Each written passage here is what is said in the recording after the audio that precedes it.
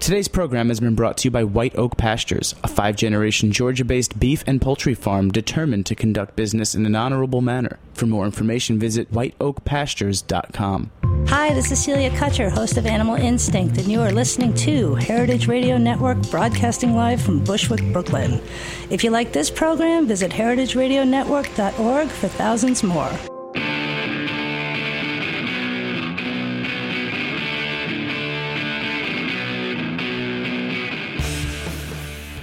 Good afternoon and welcome. This is What Doesn't Kill You? Food Industry Insights with me, your host, Katie Kiefer. I'm going to be talking today with some of my homies from Chefs Collaborative. The big Chefs Collaborative Summit, their annual summit, is coming up in Boulder in just a couple of weeks. And to that end, I thought it might be a good idea to chat a little bit about the group and what directions they're going in coming weeks, months, and years. They have a bit of new leadership team going on. So we'll be welcoming to the program today Alicia Fowler. She is the program director for Chefs Collaborative. Previously, she helped to create and grow the Alliance for Climate Education, which is now educating over 1 million high school students about climate science and solutions. Can't have too much of that. And our other guest is Michael Leviton, a chef and chairman of the board for Chefs Collaborative, as well as being the chef owner for Lumiere, excuse me, and the chef partner for Area 4 in Boston, Massachusetts. He's a 7-time James Beard Foundation Award nominee and recipient of national awards from Food and Wine, Bon Appetit, Gourmet, and Saveur. He's been the chair for Chefs Collaborative since 2010. Welcome to both of you. I'm excited to chat about the group. It's an organization that's been around for quite a long time, but it seems to be kind of growing in prominence. So why don't you guys give us a little bit of a history of the Chefs Collaborative and tell us more about the focus for the 2014 summit.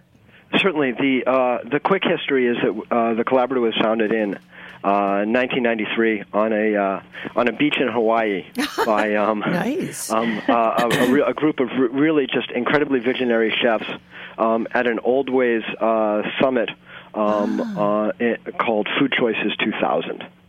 And so the topic of conversation then was the emerging role of chefs and the understanding that we could help educate the guest and the larger community about foods and farming and cooking that is better for the planet, better for our health, better for society. Amazing. You guys really were visionaries because in 1993, I mean, I've been in the food business my entire life, and I don't really remember 1993 as being any kind of a major year for like, oh my God, suddenly the light bulb went off. I mean, like it just wasn't really on the radar so much, right? No, and even, I moved to California and started cooking there in 1988, and, even though some of this stuff was going on, sustainability just wasn't even a part of the lexicon. Yeah. And to think about how far we've come over the past 20-plus years, and really just even how much has happened in the past 5 is truly remarkable. And, put in that perspective what those folks on the beach 20 years ago were thinking about and talking about was incredibly visionary. Yeah, absolutely. Well, I mean, just to kind of put it into a context, so I'm thinking like when Chez Panisse opened, that's about 28 years ago now? So Alice was kind of the bellwether, and then Jeremiah Tower. Early mid-'70s, yeah. Yeah, something like so. Yeah, so that's kind of when those ideas started bubbling up into at least public consciousness, sort of. And she was really seen as kind of an outlier. And then, obviously, this group was formed. And some of the earliest members were people like Peter Hoffman, right? Yeah, Peter Hoffman, John Ash, Rick Bayless, Joyce Goldstein, Susan Feniger, Nobu, Matsuhisa. Wow. Yeah, I mean, it was really a very impressive group. Very. A lot of those folks are still in some ways involved even now. Yeah, absolutely. Which is fabulous. Yeah, no, it's great. I loved it. I didn't really know much about Chefs Collaborative, although I have occasionally interviewed people for magazine articles and stuff. But I went to the summit last year and I met amazing people, heard some great speakers, and it was just like the whole thing was so impressive. I was just, delighted by it. So tell us a little bit about what your focus is for the 2014 summit, because that's kind of a new direction for you guys. It's all about scale and moving mountains, right? And, yeah, exactly. The summit, the theme really is moving mountains and scaling change. Mm-hmm. And, for many years, the organization, because of who was interested in these things, was, populated by chefs like myself with, small restaurants, chef-owned restaurants, and really wasn't really thinking real big. Right. But the more that I've been involved and the more that we've seen change over the past decade, scale is clearly occurring and needs to be occurring more. Right. And now for us as an organization, we keep coming back to the idea of thinking big and acting big and having a really big impact. It's all well and good if chefs like myself who don't feed a ton of people. Right. If we have an impact, that's great. But we need it to have a much larger societal impact, and that's where the idea of scale really comes into play. Who is going to be speaking at this event, and what was your reason for selecting some of them? Well, yeah, again, Are they people in involved talking about in the idea of scale, yeah, we've got Mel Coleman from Nyman Ranch, right? Hugo Matheson from The Kitchen and the Kitchen Communities, Mo Siegel of Celestial Seasonings. Oh, wow. We've got Ari Weisenswig from Zingerman's, Nate Appleman from Chipotle. Right. I mean, we've Mary Sue Milliken from the Border Grill. We've just got this incredible group of people who are used to dealing at a scale that perhaps sustainability hasn't really been talked about so much in the past. Well, I think, yeah, exactly. I mean, that's why I was really excited about about your focus this year and also being part of that, because in the course of the last 5 years that I've been doing this radio program, what I see are the difficulties that create a problem in scaling this up is really has to do with infrastructure, with, production facilities, with aggregation and distribution and right. Like all of that stuff has had, I think, has sort of lagged behind both the chef's perception of what the food system should be and also what consumers are increasingly beginning to demand. So I think it's great that you guys are talking about scale on the restaurant level and bringing in partners who are right. Well, look, sustainable choices depending upon where you are on the proverbial food chain, from small chef-owned restaurant all the way up to organizations like Compass or Sodexo. Right. The sourcing challenges are different from where you are on that chain. That's right. And as he's pointed out, there are also a lot of logistical challenges there as well. Yeah. The collaborative to me is really fascinating because we're uniquely positioned, looking backwards and forwards, both to forward-facing to consumers and backward-facing to producers. And we're sort of that midpoint. And, what we're in many ways really trying to do is to help create this perfect storm of supply and demand. Right. Because, frankly, without that working economically, sustainability is just not going to happen. Yes, absolutely. Yeah, it's not sustainable if it isn't economically sustainable. I remember somebody saying that to me like 5 years ago. And I was right, like, yeah. I like to joke that the first rule of running a sustainable restaurant is keep your doors open. Yeah. So true, Michael. So tell us. True, but unfortunate in some ways. Well, it necessarily involves more compromise than sometimes I'm willing to do. Yeah, I'm sure it involves a ton of compromise. I mean, you can't. Especially if you have a restaurant that is beholden to other investors and so forth. I mean, it's kind of a collective decision on where your budget is, I'm sure. I mean, I've never run a restaurant, only worked in a few of them, so I don't really know the deal. But I bet there's a lot of give and take back and forth about who you're going to buy from, what kind of price point you can go to before, the whole thing sort of collapses like, right. some kind of house of cards. The other thing that I speak about a lot is the idea that, our daily purchasing decisions, sort of no matter where you are on this food chain, involve a very complex multivariable calculus, yes. And those variables shift day to day. Yeah. Yeah, and absolutely. So it's really it's a challenge, but it's a fun one most of the time. I hope so. Well, you wouldn't be still in the business. You've been doing this a long time, right? Yes. So tell us a little bit of who the members are of Chefs Collaborative, because I mean, you mentioned that it's a lot of sort of it started with smaller fine dining establishments primarily, but do you have a lot of do you have any membership from, say, quick service restaurants or institutional we're covering buyers? The whole spectrum now. Uh-huh. So nearly all 50 states. Chefs, food business owners, activists, culinary students, butchers, authors. Right. We've got them all. and farmers, ranchers, fishermen, these are all members. all wow. Are members at this point. Mm-hmm. And you guys have been very active in creating programs that raise awareness of certain issues, such as, trying to buy different kinds of seafood in order to take the pressure off of those seafood stocks that may be overfished at this point. So you call them the trash fish dinners. Right. And then there's you've done a lot of programs around antibiotics and livestock. Can you flesh that out a little bit more for us and tell us about any other initiatives Chefs Collaborative has been working on? We've been involved with seafood sourcing, and for years we put out this thing called Seafood Solutions. Mm-hmm. We put out a while back Green Chefs Blue Oceans in conjunction with the Blue Ocean Institute, which was a training tool.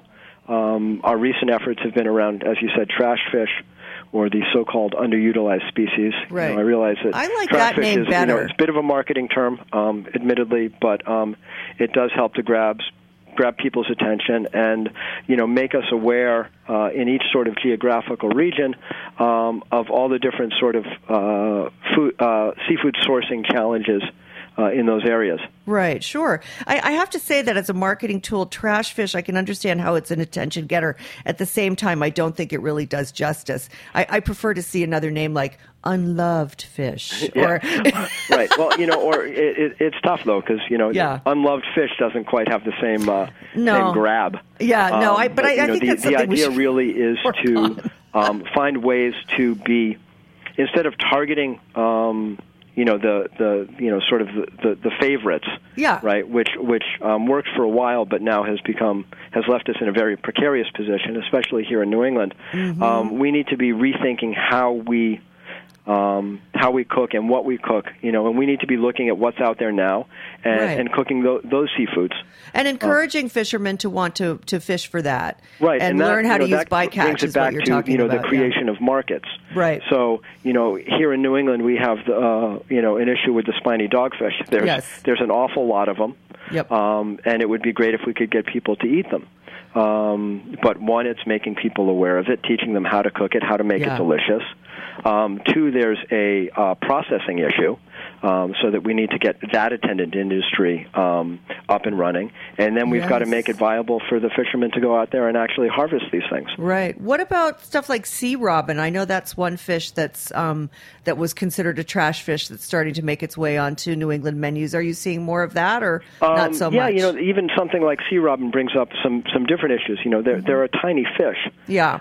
Delicious, firm flesh and really nice textured, but you're talking about maybe 2 ounces of meat from a fish that's a little dangerous to fillet. I would never advocate a home cook doing it because there are some spines on there that are potentially problematic. Wow, no kidding. I had no idea, and same Michael. thing with, although there's a lot of processing around Acadian redfish or ocean perch, depending on which name you like to use. That's what I'm familiar with.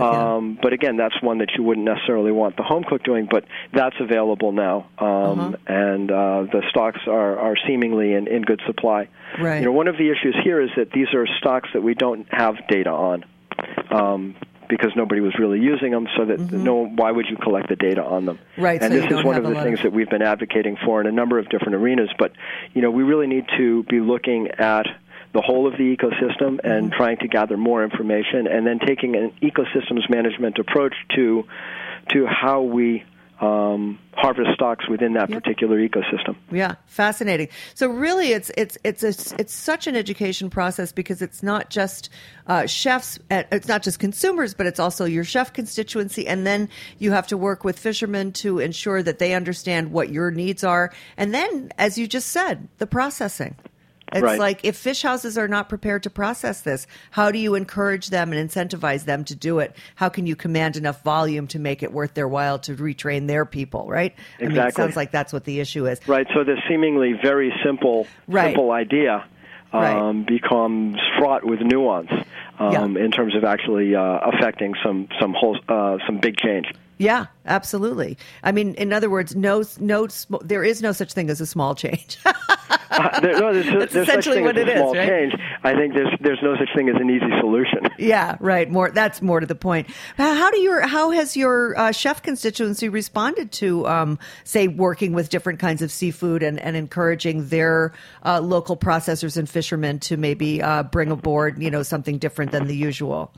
I can't speak to the whole of the community, but we're definitely seeing more and more of it, especially in the coastal regions. Although we just did a fabulous trash fish dinner in Denver. Yeah. So there's no native seafood there. Obviously. So everything's coming from afar. But to the extent that we can get even chefs in a landlocked area to understand the value of sort of eating from or cooking from the bottom of the food chain and using these underutilized species. Right. That's a huge win. Yeah, huge. I mean, we even did a trash fish dinner in Vegas. Cool. Yeah. You guys really sort of are like cool. the least sustainable place on earth. But. Yeah. Oh, I don't know. True. So, Alicia, why don't you pipe in here and tell us a little bit about how you've, been organizing some of the programs? Because obviously this falls into your bailiwick, right?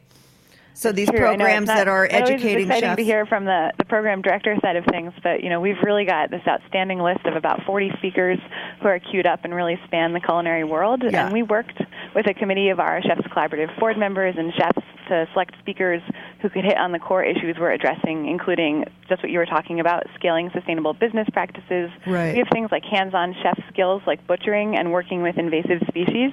We have somebody bringing in a wild boar. They're going to butcher it up and roast it. That would be Adam. And so we have really these great element of both tackling these large mountains and then hand in hand with that, getting chefs into the kitchens across Boulder, not just going to be in some conference hotel. And you're really going to get to pick up your knife and you're going to work on skills. And folks are going to leave with really tools and a network to help them make changes in their kitchens and in their businesses. That's awesome. We really tried to pick people who are best positioned to share powerful narratives about their journeys and chefs and food professionals with these hands-on skills they could pass on to others. That sounds great. One person I want to mention that's speaking is the governor of Colorado. He's a former brewmaster. Wow. He calls himself a recovering geologist, and he's going to share this great story of how he went from brewmaster to the governor of the entire state of Colorado. So he's going to really help us kick things off with this whole theme on that Sunday, September 28th. Yeah, that's really cool. So September 28th. In fact, if anybody is interested in following this or going to it, maybe a little last minute at this point, but it is still, I think, possible to sign up for this, especially if you're in the Colorado area, you don't need housing or whatever. But it seems to me like they have enough. They've got a lot of hotels out there in Boulder. Oh, yeah. So yeah, and flights are actually still really reasonable. They are One of very the great reasonable. things about this position is it's in the middle of the country, so we're really well positioned there, and we do still have tickets while it is selling quite fast, but we do have a lot way for people to plug in if they want to come, and all of those tickets are just on our website at chefscollaborative.org. Are you guys going to be doing an audio-visual feed or anything like that, like a TEDx We're looking at it. We do have a number of videographers and photographers coming, and we're going to repurpose content really quickly, but we're focused on capturing the content and then getting it out to our membership as soon as possible. Right. Sounds good.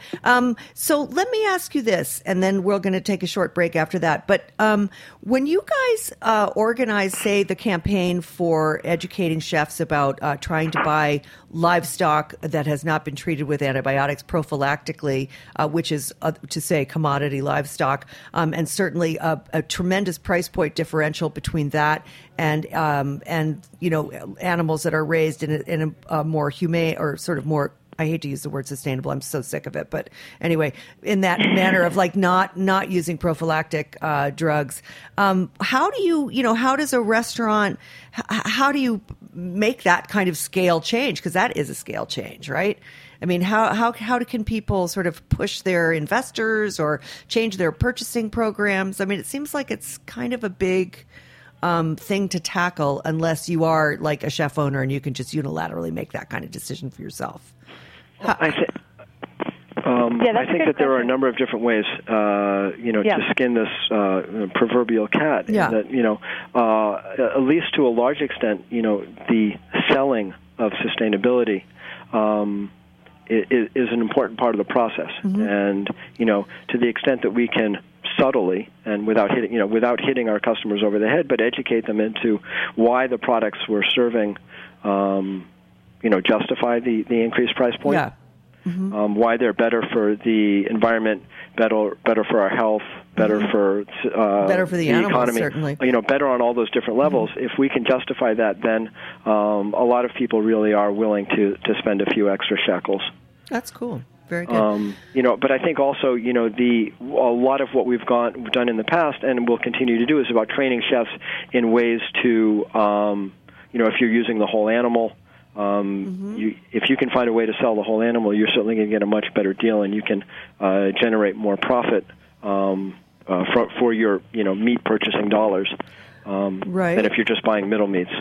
Yeah, but then you run into the whole problem of say you're say you're not a particularly upscale, you're just kind of like a mid-level, not QSR dining, not quick service restaurant, but you're somewhere in between, and you want to buy better, but it's like isn't there like a tremendous learning curve, and isn't it really hard for just sort of the average run-of-the-mill restaurant to sell sort of unusual cuts to their constituency? I mean, this is the problem that I see, like with buying whole animals. First, you have the additional labor cost, right, which has to be passed on. So even though you might have saved money on the meat, you might also be spending more on having somebody cut it up for you. And then the whole issue of again, it's the same thing as the trash fish, of like educating consumers that, a chuck roll or, something like that, or, buy a braised dish instead of steak. Right. No, you're absolutely right. That this is a long and difficult road. Yeah. But, that I think that the more that we are able to make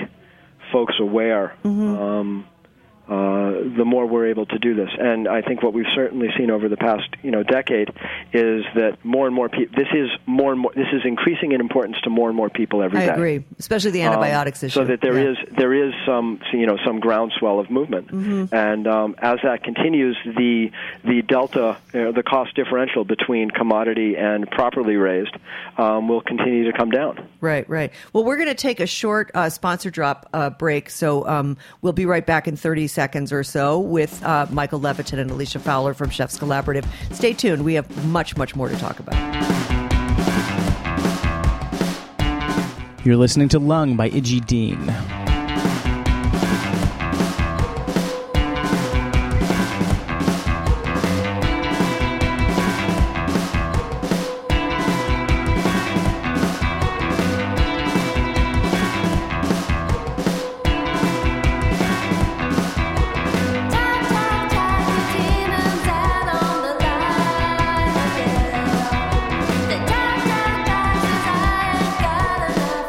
White Oak Pastures is the only farm in the United States that has its own USDA-inspected red meat abattoir or slaughterhouse and its own USDA-inspected poultry abattoir or slaughterhouse. We partner with Whole Foods to deliver our high-quality meat and poultry from Miami, Florida, all the way to Princeton, New Jersey. One family, one farm, 5 generations, 145 years. A full circle return to sustainable land stewardship and humane animal stockmanship. For more information, please visit our website, whiteoakpastures.com.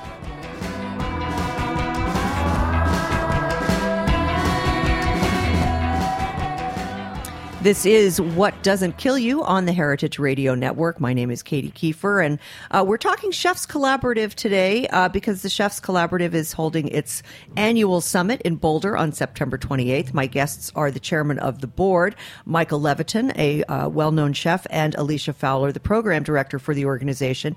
And guys, I want to go back to this issue of scale, since that's what you're all about. And I just wanted to, one of the questions I had in preparing for this is is there any way that you guys can measure the change in purchasing that some of your members are doing in response to the programs that you offer, such as education about antibiotics and livestock supply or trash fish? And are you able to sort of gauge the success or failure of your programs and then kind of create some sort of a feedback loop both for yourselves and for industry to connect with?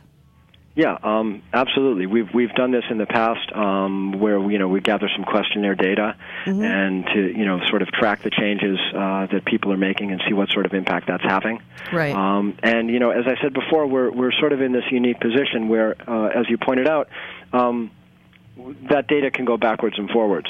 Right. So out to the consumer, and we can see where it's having an effect there, but then also translate that back to the producers and, hopefully influence their decision-making as well. Yeah, absolutely. Well, because my next question is how much does your organization engage directly with commodity livestock production or sort of commodity seafood producers? I know much less about the seafood industry or dairy, but I know that there are, big entities that control large volumes of these products that typical restaurants tend to be, their customers. And how much can you guys actually talk to these guys, or do you actually talk to these guys to say, hey, look, we're going to buy more, like, for instance, with Chipotle having its difficulties in sourcing antibiotic-free beef last year, it's a question about how much leverage they can put onto those commodity beef organizations to maybe change some of their programs. And I'm wondering how much you guys engage to do that, to funnel that information along to them. Yeah, I would say that we're not really engaging with big ag directly. Why not? I think that we've I think probably on both ends, we have been reticent to reach out to them and not seen, and I think that they are not necessarily interested in dealing with us at this point. Although, hopefully as we begin to scale up, we can affect that change, and we can begin to have those dialogues. Right now I we're think you guys working a lot, but you're seeing a lot more now with, folks like the Nyman Ranch, who we've been working with for quite a while, right, and who are a big sponsor. There are a lot more never had it, never will programs now, and a lot of. Even one of the big pork companies now is launching their own sort of heritage or naturally raised line. Yep. You're seeing everybody get into the sphere now. Well, Purdue has just announced that they're no longer going to feed the antibiotics that go into the human medicine system to their poultry flocks, which, you can see that as a tremendous victory, or you can see it as a bit of a whitewash in a certain level. I'm a cynic.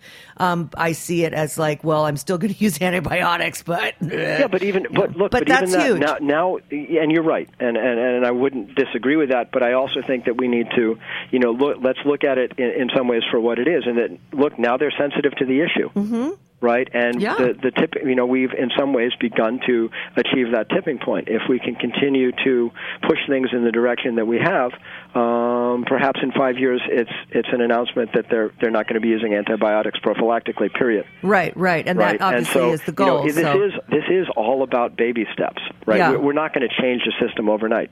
No, definitely that's not. Completely unrealistic. But the hope is, by making little bits of progress every day, we can affect some major change. It's really going to be better for everyone, including the producers and including the commodity business. One thing I want to add there really quick is that, the summit, the Sustainable Food Summit, is such a great venue for us to have those dialogues, and the more we're able to engage more directly with folks and have people there to have those hard conversations, talk about their trials and tribulations with scale and with making progress, and hear what everyone's thinking. I mean, it's such a natural venue for us to be able to engage directly with our strong partners and allies, and then also grow these new relationships that will be really critical for making those baby steps into a lot more. Right. I mean, I would encourage the group actually to engage more directly with, with some of the trade organizations that are running our livestock supply, et cetera. Just because I will tell you from my own personal experience, and I've spent quite a bit of time interviewing these people and going to their conferences, they really, truly live in a silo.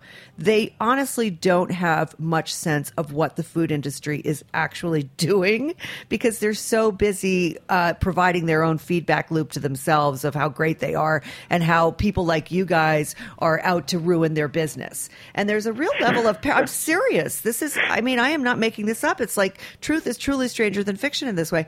And I think that if there was more dialogue between some of the trade groups, or there might be a bit more progress, because there would be breaking down some of those. The American Lamb Board has been a sponsor in the past. And, we certainly are having some of that dialogue. Right. And, obviously, look, if it's going to affect change, I think we would really love to, we'll do anything. Okay. Cool. Well, let me try to... in terms of trying to let me try to make change, that happen for you. No, because I do have connections with the industry, and they do seem to, for whatever reason, listen to me. I don't know why. Maybe not so much now that I wrote this very rude piece for the Huffington Post about their antibiotic policies, but those are changing, and I'm happy about that. But I want to move on because we're rapidly approaching the sort of final third of this, and I have so many more questions. One of the when I was talking with Chris Arnold, we were having sort of a little discussion about the scale panel that I'm moderating at the thing, and Chris Arnold was on the call with us, and he made this really interesting suggestion, which I thought was fascinating and also surprising. He said that there are no across-the-board standards that chefs can endorse that will send a clear message about production methods to the various industries. And do you guys see that as a potential goal for this conference, for, future, discussions, and ultimately you set up this kind of level of standards about animals, say animal livestock production in terms of animal welfare, what kind of drugs they get, what kind of feed they get, that kind of stuff. Do you see that standardization of demands as a possibility even? I guess I would say that, I would take a very non-committal answer here and say yes and no. Mm-hmm. Okay. Yes, that would be great. Right. On the other hand, no, there are so many different little things that go into a purchasing decision and an animal husbandry decision that it's very often far too nuanced to just come out with a black and white answer for a very gray issue. Interesting. So, it depends on how deep you want to go down the rabbit hole. But even let's take a never had it, never will meat program. Right. Right. So the question then becomes, well, what do you do with an animal that you do have to treat? Right. Right. You take it out of the program and you dump it on the commodity market, and then that's some what poor happens people right have to now. eat it. Yeah. Right. I'm not a real big fan of that. Perhaps similarly, because a rancher is going to get more money for their never had it, never will, they may be subconsciously less willing to administer antibiotics to a sick animal. Mm-hmm. Which becomes a humane that becomes a humane issue. Mm-hmm. I understand. Similarly, if you come across the grass-fed versus grain-finished thing, you run into a lot of sort of geographical issues, and different health issues. And there's as much as I would love to say, yeah, here we've got this great black and white answer. I think the best in many ways that we can do, and this is what the collaborative has preached for a long time, is to make people aware of a lot of these different issues and to help them make the decisions that are most right for them most of the time. Mm-hmm. I think, I understand what you're saying. I also think it's possible to have standards that are not as draconian as what you suggest, like the never ever. To me, that's just frankly unrealistic. I don't think that you can produce beef on the scale that we produce it, for example, and say that you are never going to treat a sick animal with antibiotics. And I don't think anyone, even if you are the most earthy, crunchy person on the earth, is going to say, oh, no, it's better to let the animal just be sick and potentially die. Like, nobody's going to say that. I mean, okay, but then, people really drill into this stuff. The questions are, and getting some standardization of agreement across a lot of different platforms for, how much time is time for the antibiotic to get out of the system? Then you're no longer able to advertise never had it, never will, in terms of distinguishing yourself from another.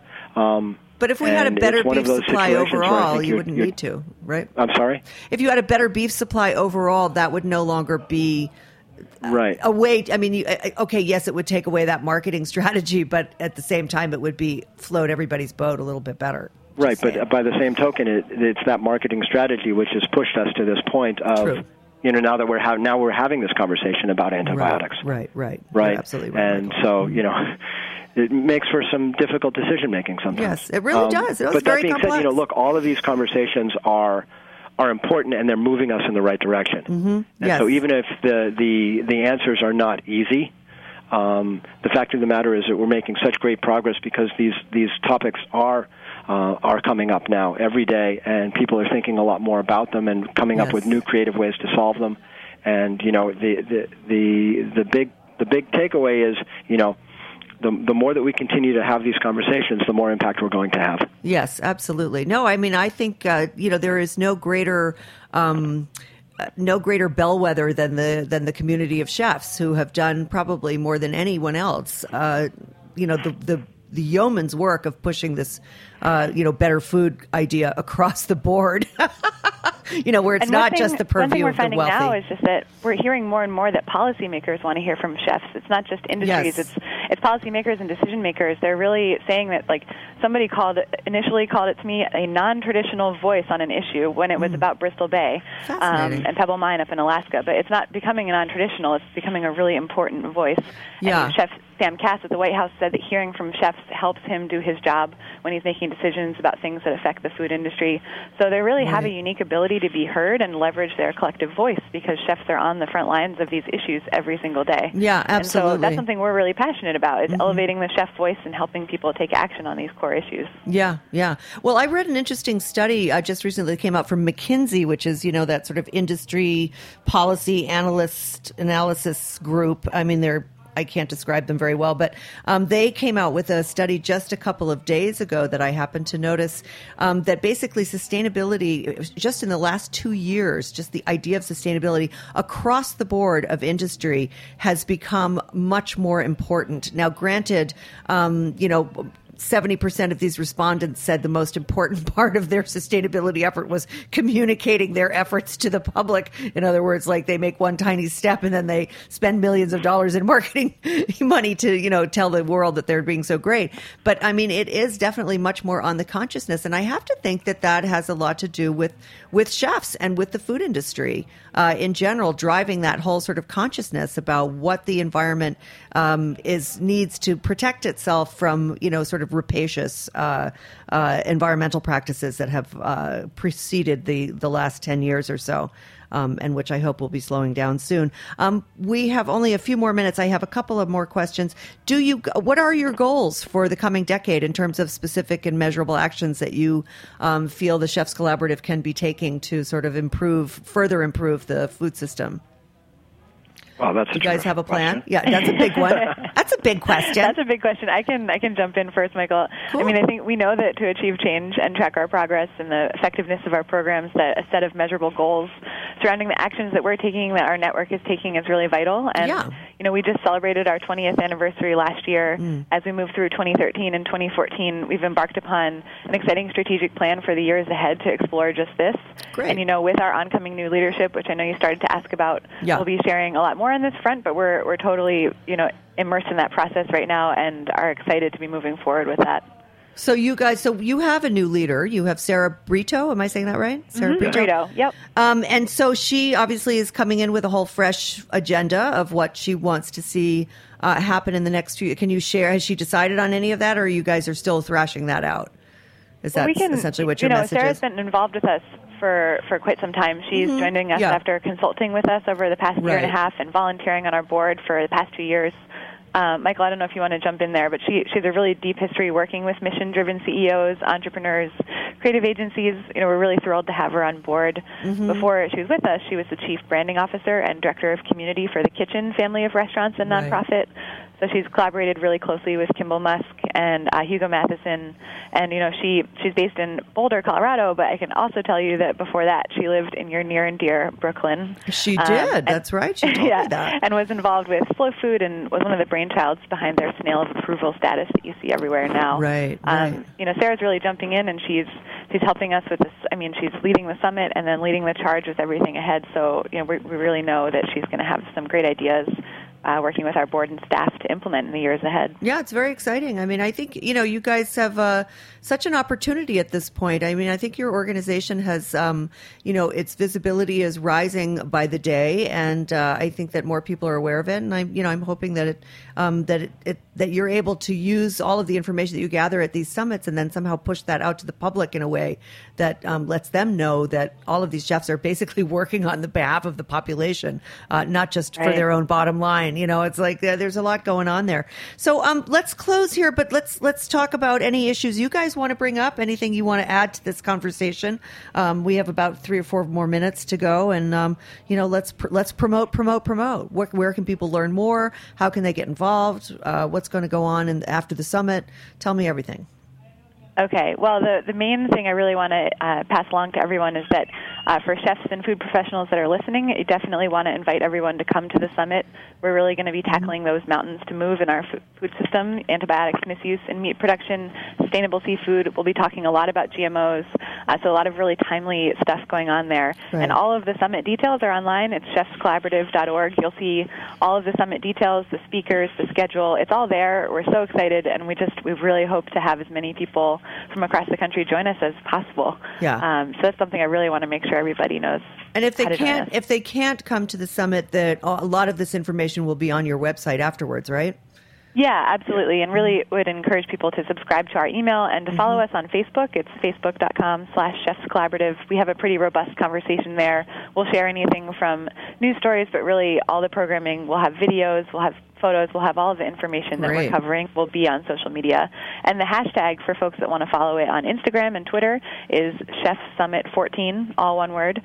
So we'll be having folks be posting what they're doing, what they're learning, the tangible changes they'll be implementing in their businesses, so you can really get a sense of some of the change and the energy flowing from the summit. Yeah. So that's ChefSummit14. That's great. Thank you. Yeah. All right, you guys. Well, thank you so much for joining me today. I'm really grateful to you for this opportunity to chat with you about the organization. I think you all do really terrific work. And, I'm looking forward to seeing you both September 28th. And thanks for including me in the summit. I really fabulous. appreciate it. Thank you so much, and we look forward to seeing you. Thanks for joining us. Thank you. Okay, take care. So we'll see you next week, folks. Thanks for tuning in. And thanks to White Oak Pastures for their sponsorship. As always, a great organization. Definitely check out their website. And I'll see you next week. We'll be talking college dining with the head of UMass Food Service. He serves 45,000 meals a day. So we're talking power. Thanks for listening. Thanks for listening to this program on heritageradionetwork.org. You can find all of our archive programs on our website or as podcasts in the iTunes store by searching Heritage Radio Network. You can like us on Facebook and follow us on Twitter at heritage_radio. You can email us questions anytime at info@heritageradionetwork.org. Heritage Radio Network is a 501c3 non-profit. To donate and become a member, visit our website today. Thanks for listening.